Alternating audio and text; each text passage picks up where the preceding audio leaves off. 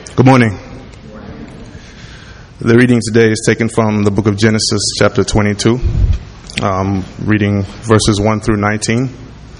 The passage is printed in the bulletin. You may follow on pages 4 and 5.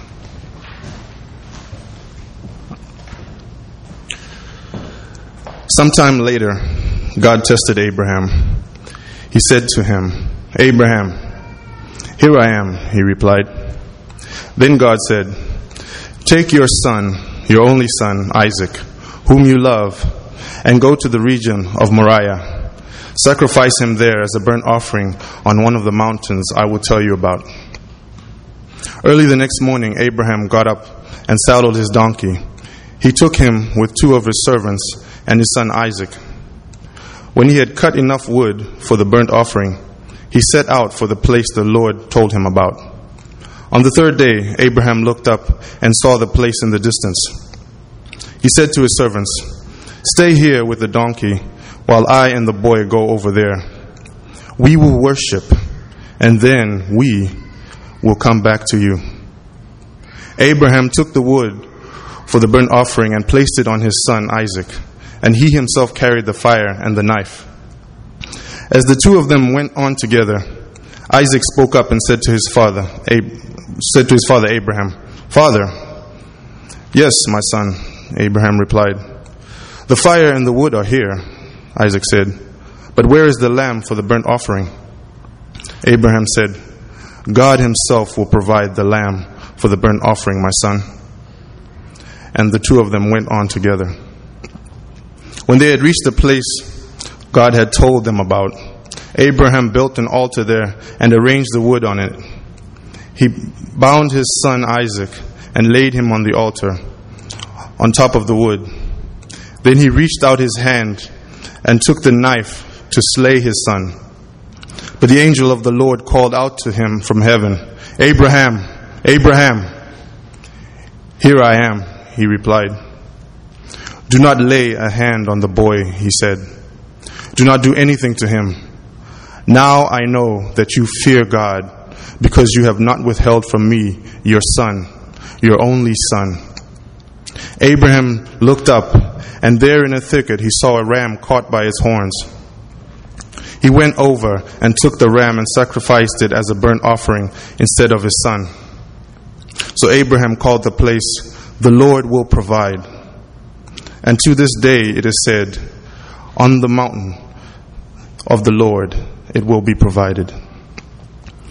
The angel of the Lord called to Abraham from heaven the second time and said, "I swear by myself, declares the Lord, that because you have done this and have not withheld your son, your only son, I will surely bless you and make your descendants as numerous as the stars in the sky as the sand on the seashore. Your descendants will take possession of the cities of their enemies.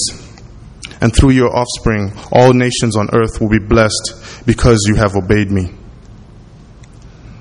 Then Abraham returned to his servants, and they set off together to Beersheba, and Abraham stayed in Beersheba.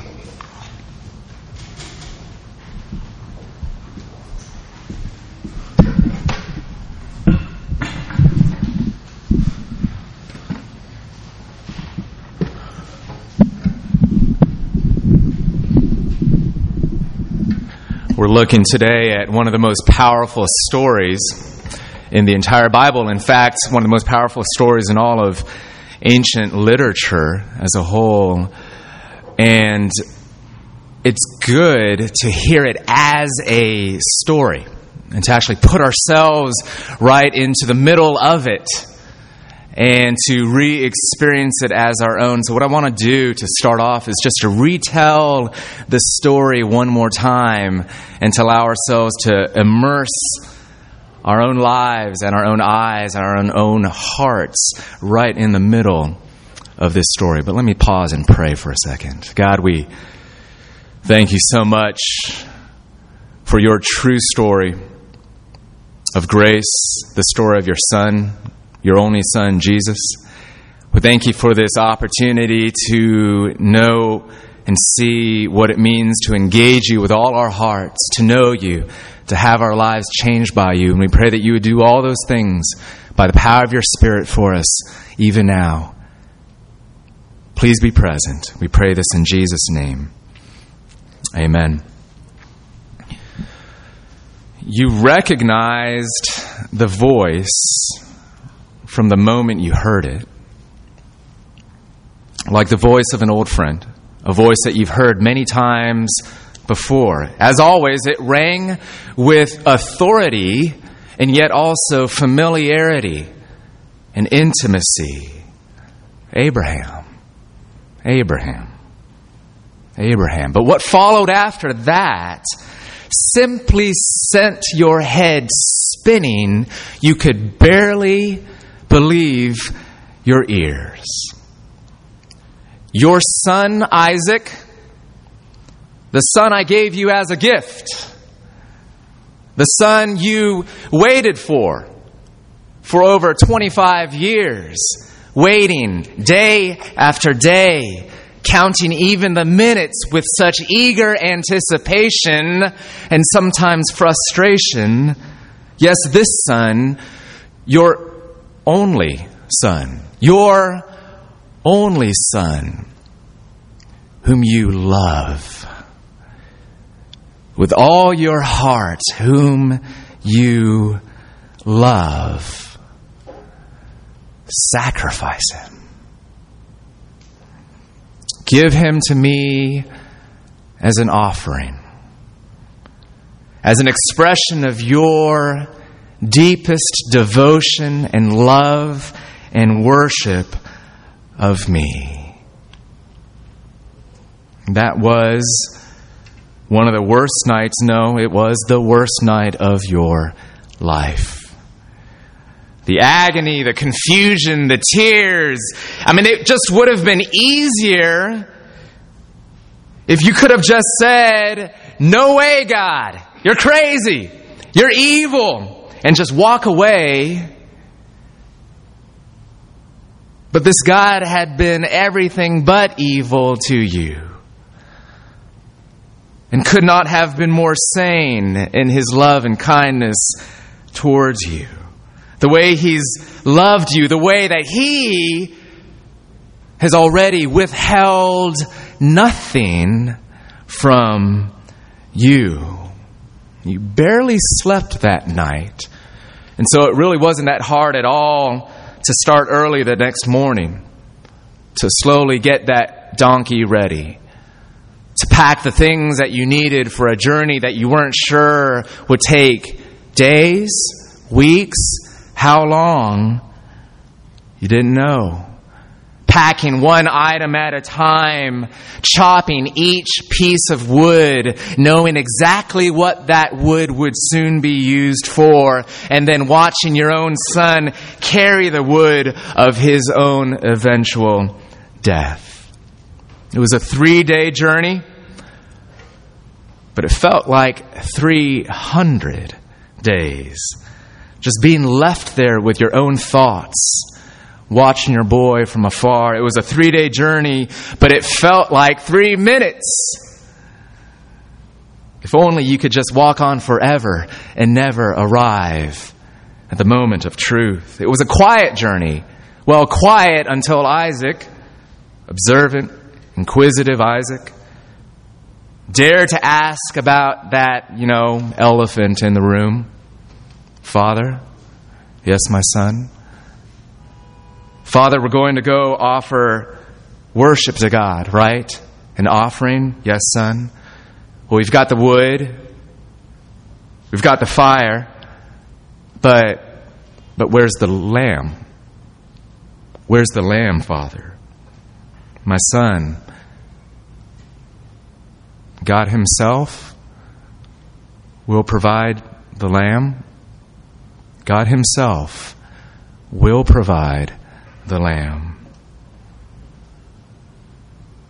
And finally, you arrive at the mountain, and slowly you gather stones in a pile. 1, 2, 3, 25, 26.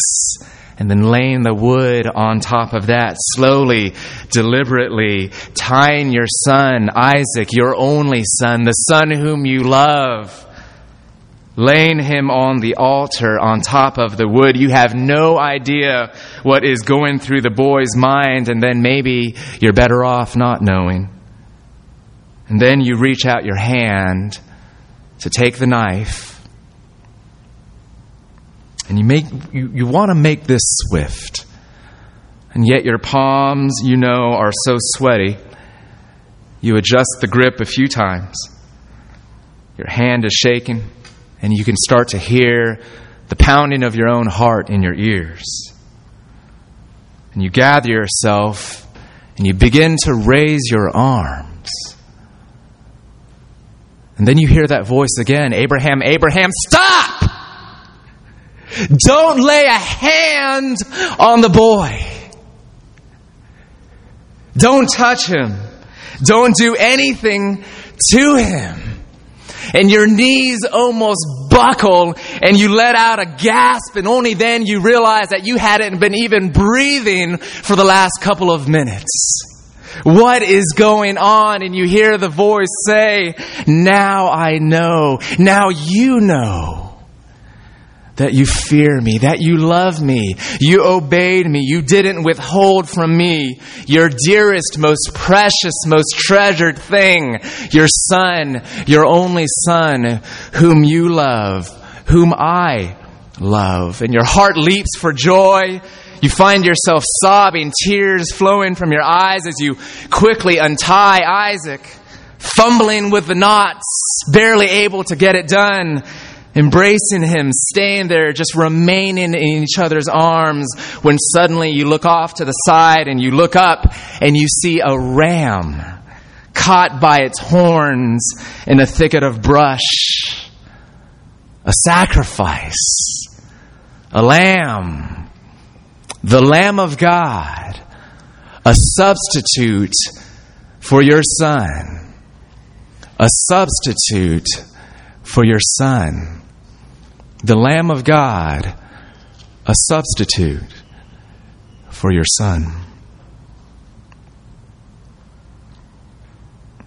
So why did God do it?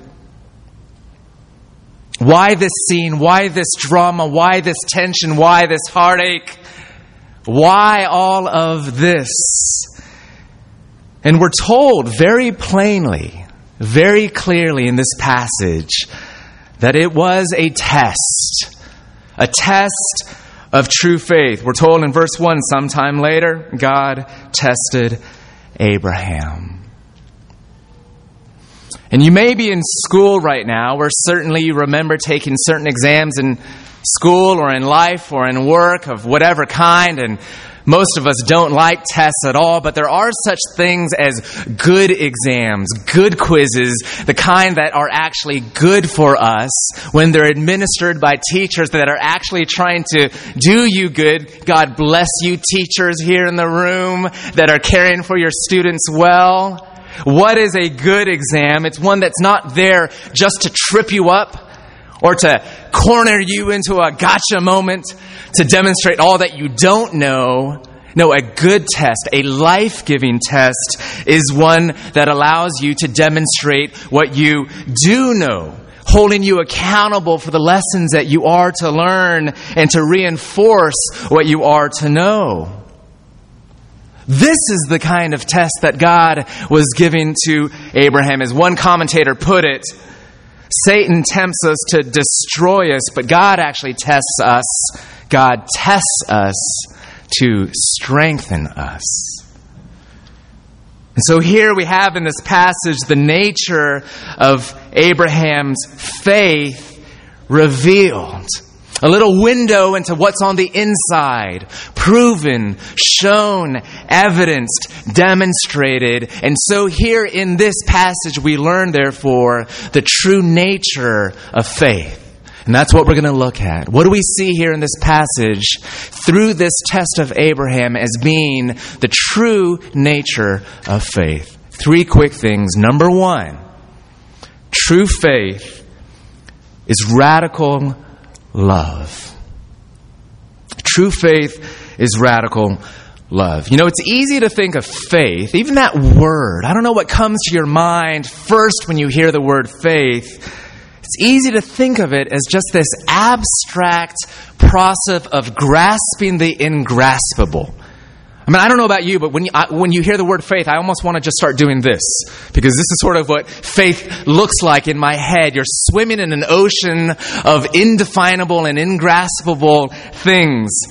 Or it's just, to us often, mental assent or cognitive belief alone. In the Bible, faith is always described in relational terms. It's always a matter of trusting a person or knowing a person or loving a person. Notice how much God here, when he's talking to Abraham, how much he emphasizes Abraham's love for his boy Isaac. Your son whom you love. In fact, the word son is actually repeated in this passage 10 times. God is just highlighting for Abraham in his heart, not just in his ears, the nature of their relationship. This isn't God rubbing it into Abraham, saying, you know, now I've got you. I'm going to take the one thing that you love. This is God actually inviting Abraham to consider, in light of his love for his son, Abraham, what is your truest, deepest love? You see, God didn't just ask Abraham to kill his son, did he? He didn't say, get out a knife and just plunge it into your boy's heart. He said in verse 2, sacrifice him there as a burnt offering. A burnt offering. Repeated 6 times throughout the passage. And in the Old Testament, this phrase, burnt offering, is used as an expression of offering to God yourself in total devotion, in a whole life love. Giving yourself to God. And here's the principle that God is working with in Abraham's life and his heart. Friends, what you love most is your true religion. What you love most deeply, most non-negotiably, most uncompromisingly, most life-definingly, what you love most is your true religion. And so here's this chance that Abraham has, as God has invited him to leave and to offer to God what he holds most dear as an expression of God being his truest and dearest and most treasured passion in life. The longest journey that Abraham had to walk in this story was the journey deep into the recesses of his heart. And the greatest pain wasn't the buck knife in his hand, but it was the scalpel in his heart.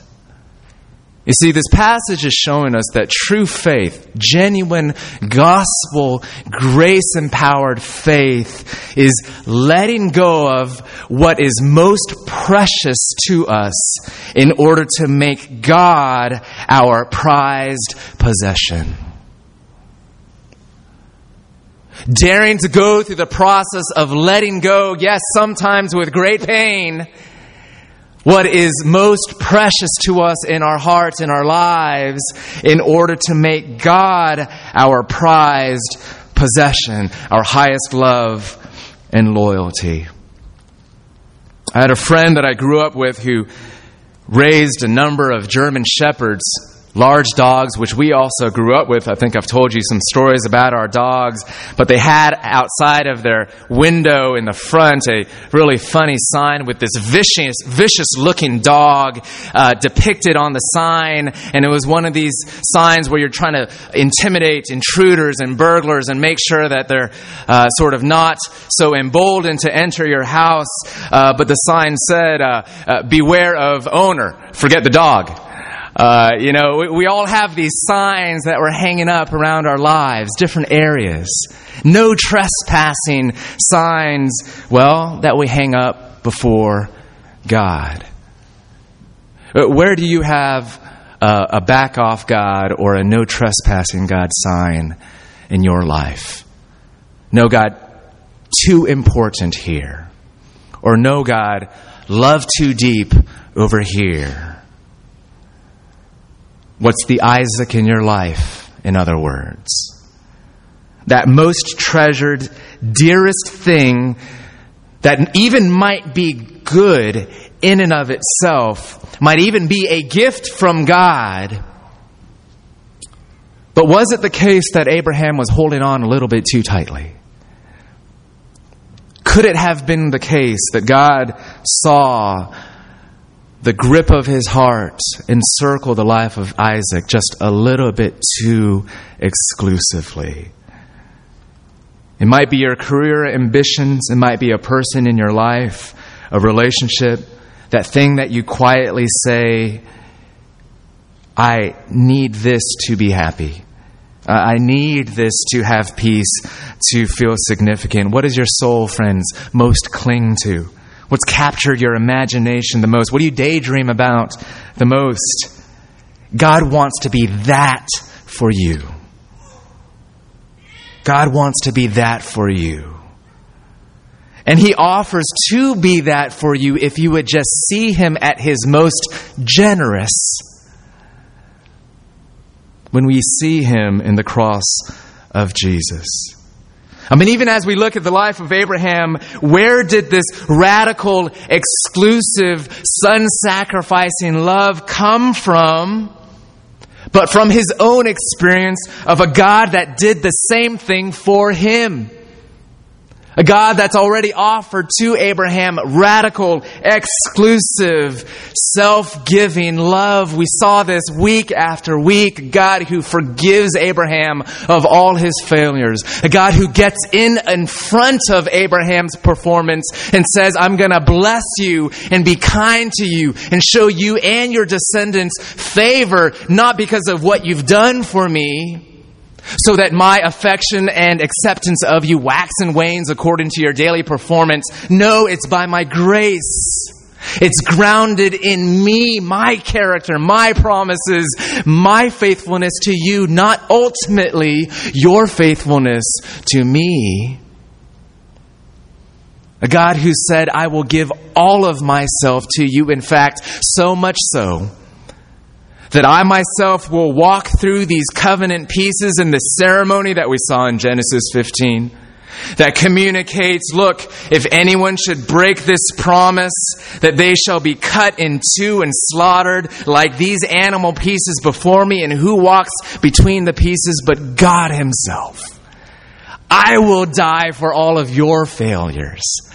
I will pay the price in order that I might give all of myself to you and be your God, that you might be mine. A generous God who loved Abraham so richly. This is the power that Abraham had. To let go of those things that started cluttering his life, those things that he was holding as most precious to him, that God in turn might be his most prized and precious possession. True faith is radical love. But secondly, true faith we see is also proven in action. True faith is proven in action. I am not a tennis player. I wouldn't describe myself as a tennis player. I know some of you are. But somehow, I have it stuck in my head that I'm pretty good.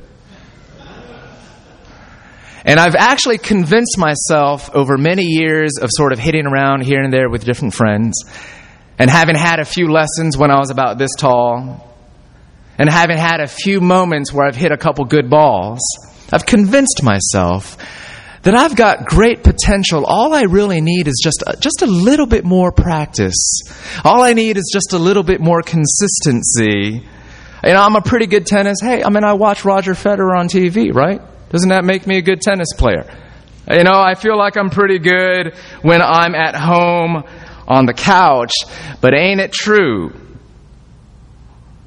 that the proof comes out when you actually step on the court, like I got to this weekend and got spanked by another person, 0606. One of these moments, these humbling moments where you're pretending to have a good time and you're just miserable the entire time, or I'm trying to be great shot, good shot, and I'm like mad, are you like me? Are you like me? You can convince yourself of a lot of things, but it's when you step onto the court that your true ability, what's really on the inside, is seen. And the Bible says it's no different with your faith. You can talk a good talk and you can describe all that you want to describe about what you think your faith is all about, or what your truest values are all about, or what your most prized possessions are all about. But at the end of the day, you always see it in the life that you live, in your actions, your behaviors, your choices. Well, this is what it says here, verse 12. When God halts Abraham, he says, look, do not lay a hand on the boy. Don't do anything to him. Now I know that you fear God, which means, of course, not fear in the sense of being terrified of God, but it's this awe-filled, reverence-filled love and joy in God. Now I know that you fear God. Why? Because you have not withheld from me your son, your only son. And what God is saying is not that he didn't know. God knows all things and can read our hearts plainly, but rather that now you have played this out in real life. Now you have demonstrated. Now you know. Now we all know. Now it is seen. It is presented before us that you really do love me. In other words, Abraham's trust, his faith, was shown in his deeds, in his life, in his actions. Referring to this story in Genesis 22, the book of James in chapter 2 poses this question. Was not Abraham our father justified by works when he offered up his son Isaac on the altar? You see that faith was active along with his works, and faith was completed by his works. Faith without deeds is dead. So do you actually have a faith that tells you that God is a God who is patient with you? Well, do you really trust in God to be patient with you? Well, how do you know? Are you patient with your roommates? With your children? With your family members? Or do you trust that God has genuinely forgiven your sins? Is that a faith component of yours? Do you believe that? Well, how do you know if you do? Well, forgive as the Lord has forgiven you. Do you freely and quickly forgive other people? Or have you received Jesus as your ultimate security? As the thing that anchors you down in a chaotic and crazy and fast-moving and rocking world? Yes? Well, then you ought to see it in real life. In a humble character where you're secure enough not to always have to retaliate every time someone questions you at work or in your character. Where you're secure so that you're not able or not always having to find your security in other things, in what you do, in what you accomplish. I mean, if you consider yourself a follower of Jesus, do you live in such a way where you know that your life, your choices, your behavior, stuff out here actually does tell the true story of what's going on in here? Do you understand that? And I don't mean that in a condemning way. I don't think God means that for Abraham as well. But it does really alert us and keep us fresh-hearted, doesn't it? Because it's really easy to live in self-deception. It's really easy to tell yourself that you're a pretty good tennis player sitting on the couch. And it's really easy to persuade yourself that you're pretty mature in your character and pretty good at loving other people when you're at home all by yourself. Has God got you on a tennis court lately? Sometimes He will put us through tests, through trials, even hardships, just so that we might get a glimpse into the true state of our hearts. Has God got you on a tennis court? Maybe it's a hard circumstance, a painful season. Maybe something's not going well for you in life. Instead of just begging God to take it away, or instead of just doing whatever you can to control your circumstances and get out of it, can you pause for a moment and say, God, what are you showing to me about the state of my true heart? What is this test revealing to me about the faith within? That I won't go on telling myself that I'm a superstar tennis player if that's not what in fact I see. True faith is proven in action, is proven in real life. Thirdly now, true faith looks to the Lamb. True faith looks to the Lamb. You see in the heart of Abraham, even from early on, that the thing that gives him this sense of courage to step out, to dare to engage God in this test and not run, is his firm belief in the provision of God. That even early on, he has some glimmer of a sense that God will see this through. I don't know exactly how. He almost says to Isaac when his son asks him, Dad, we got the wood and we got the fire, but where's the lamb? Abraham says, God will provide the lamb in sort of this open-ended way, not really knowing what that might look like, but I know this is a God who might provide.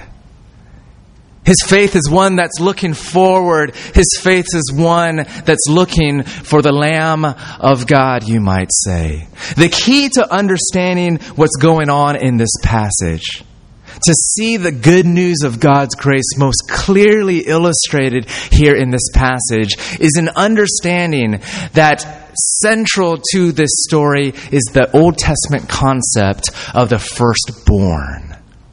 And this is something that I was able to find in the writings and the study of one pastor teacher who's no longer alive. He's gone on to be with Jesus. His name's Edmund Clowney. And just an incredible insight to this passage where he reminds us that all throughout the Bible, the eldest son served as the chief representative of the family.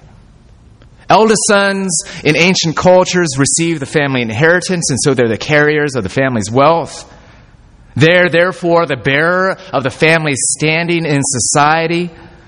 Really, the eldest son was the future of the family, the future head of the household. So in all things, the firstborn son functioned as the representative of the whole family.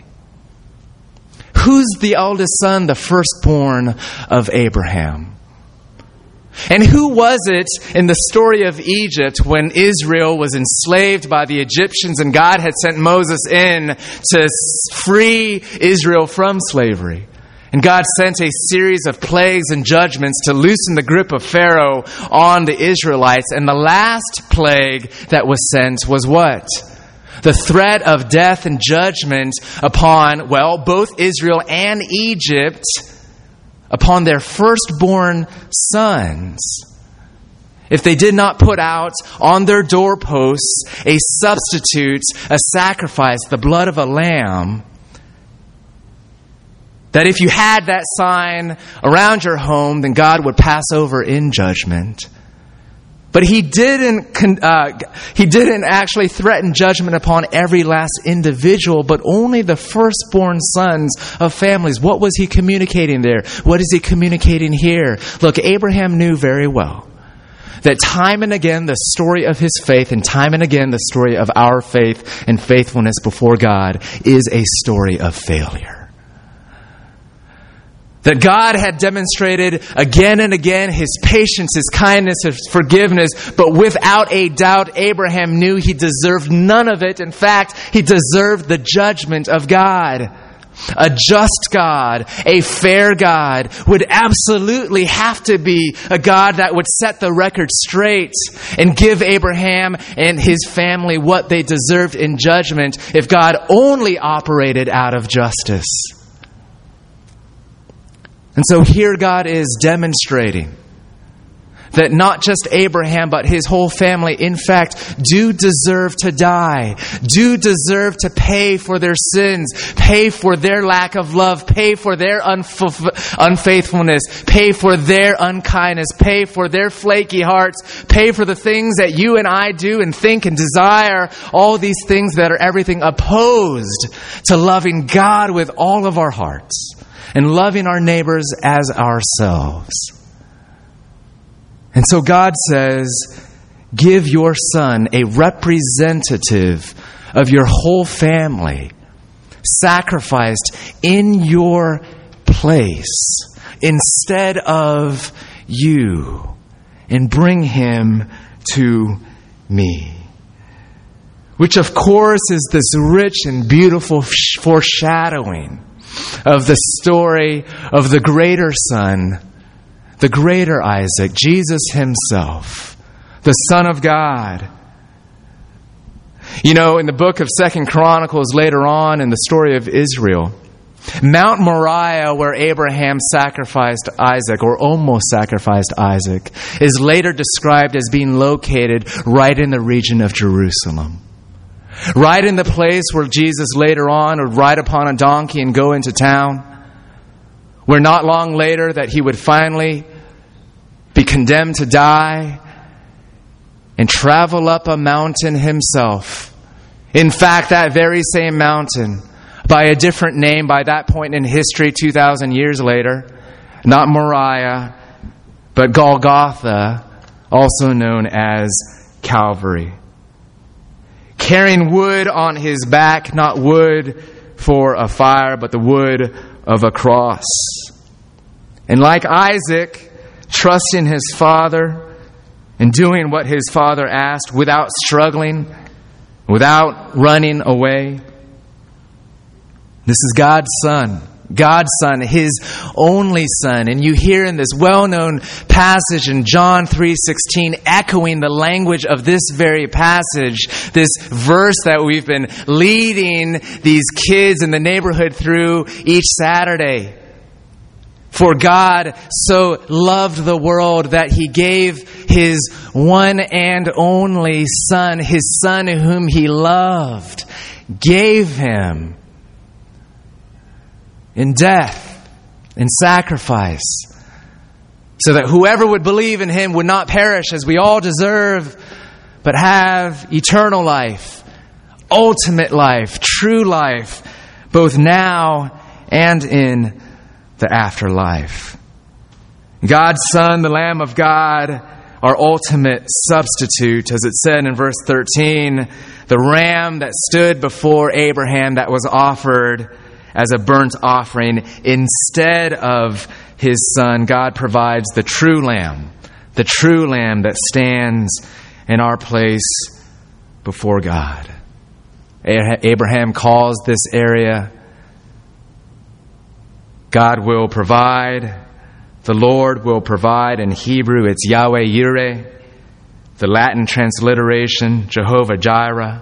English, the Lord will provide. And then we're told that through generations and generations, as this story was repeated and shared, that it was said amongst the people of Israel, on the mountain of the Lord, one day it will be provided.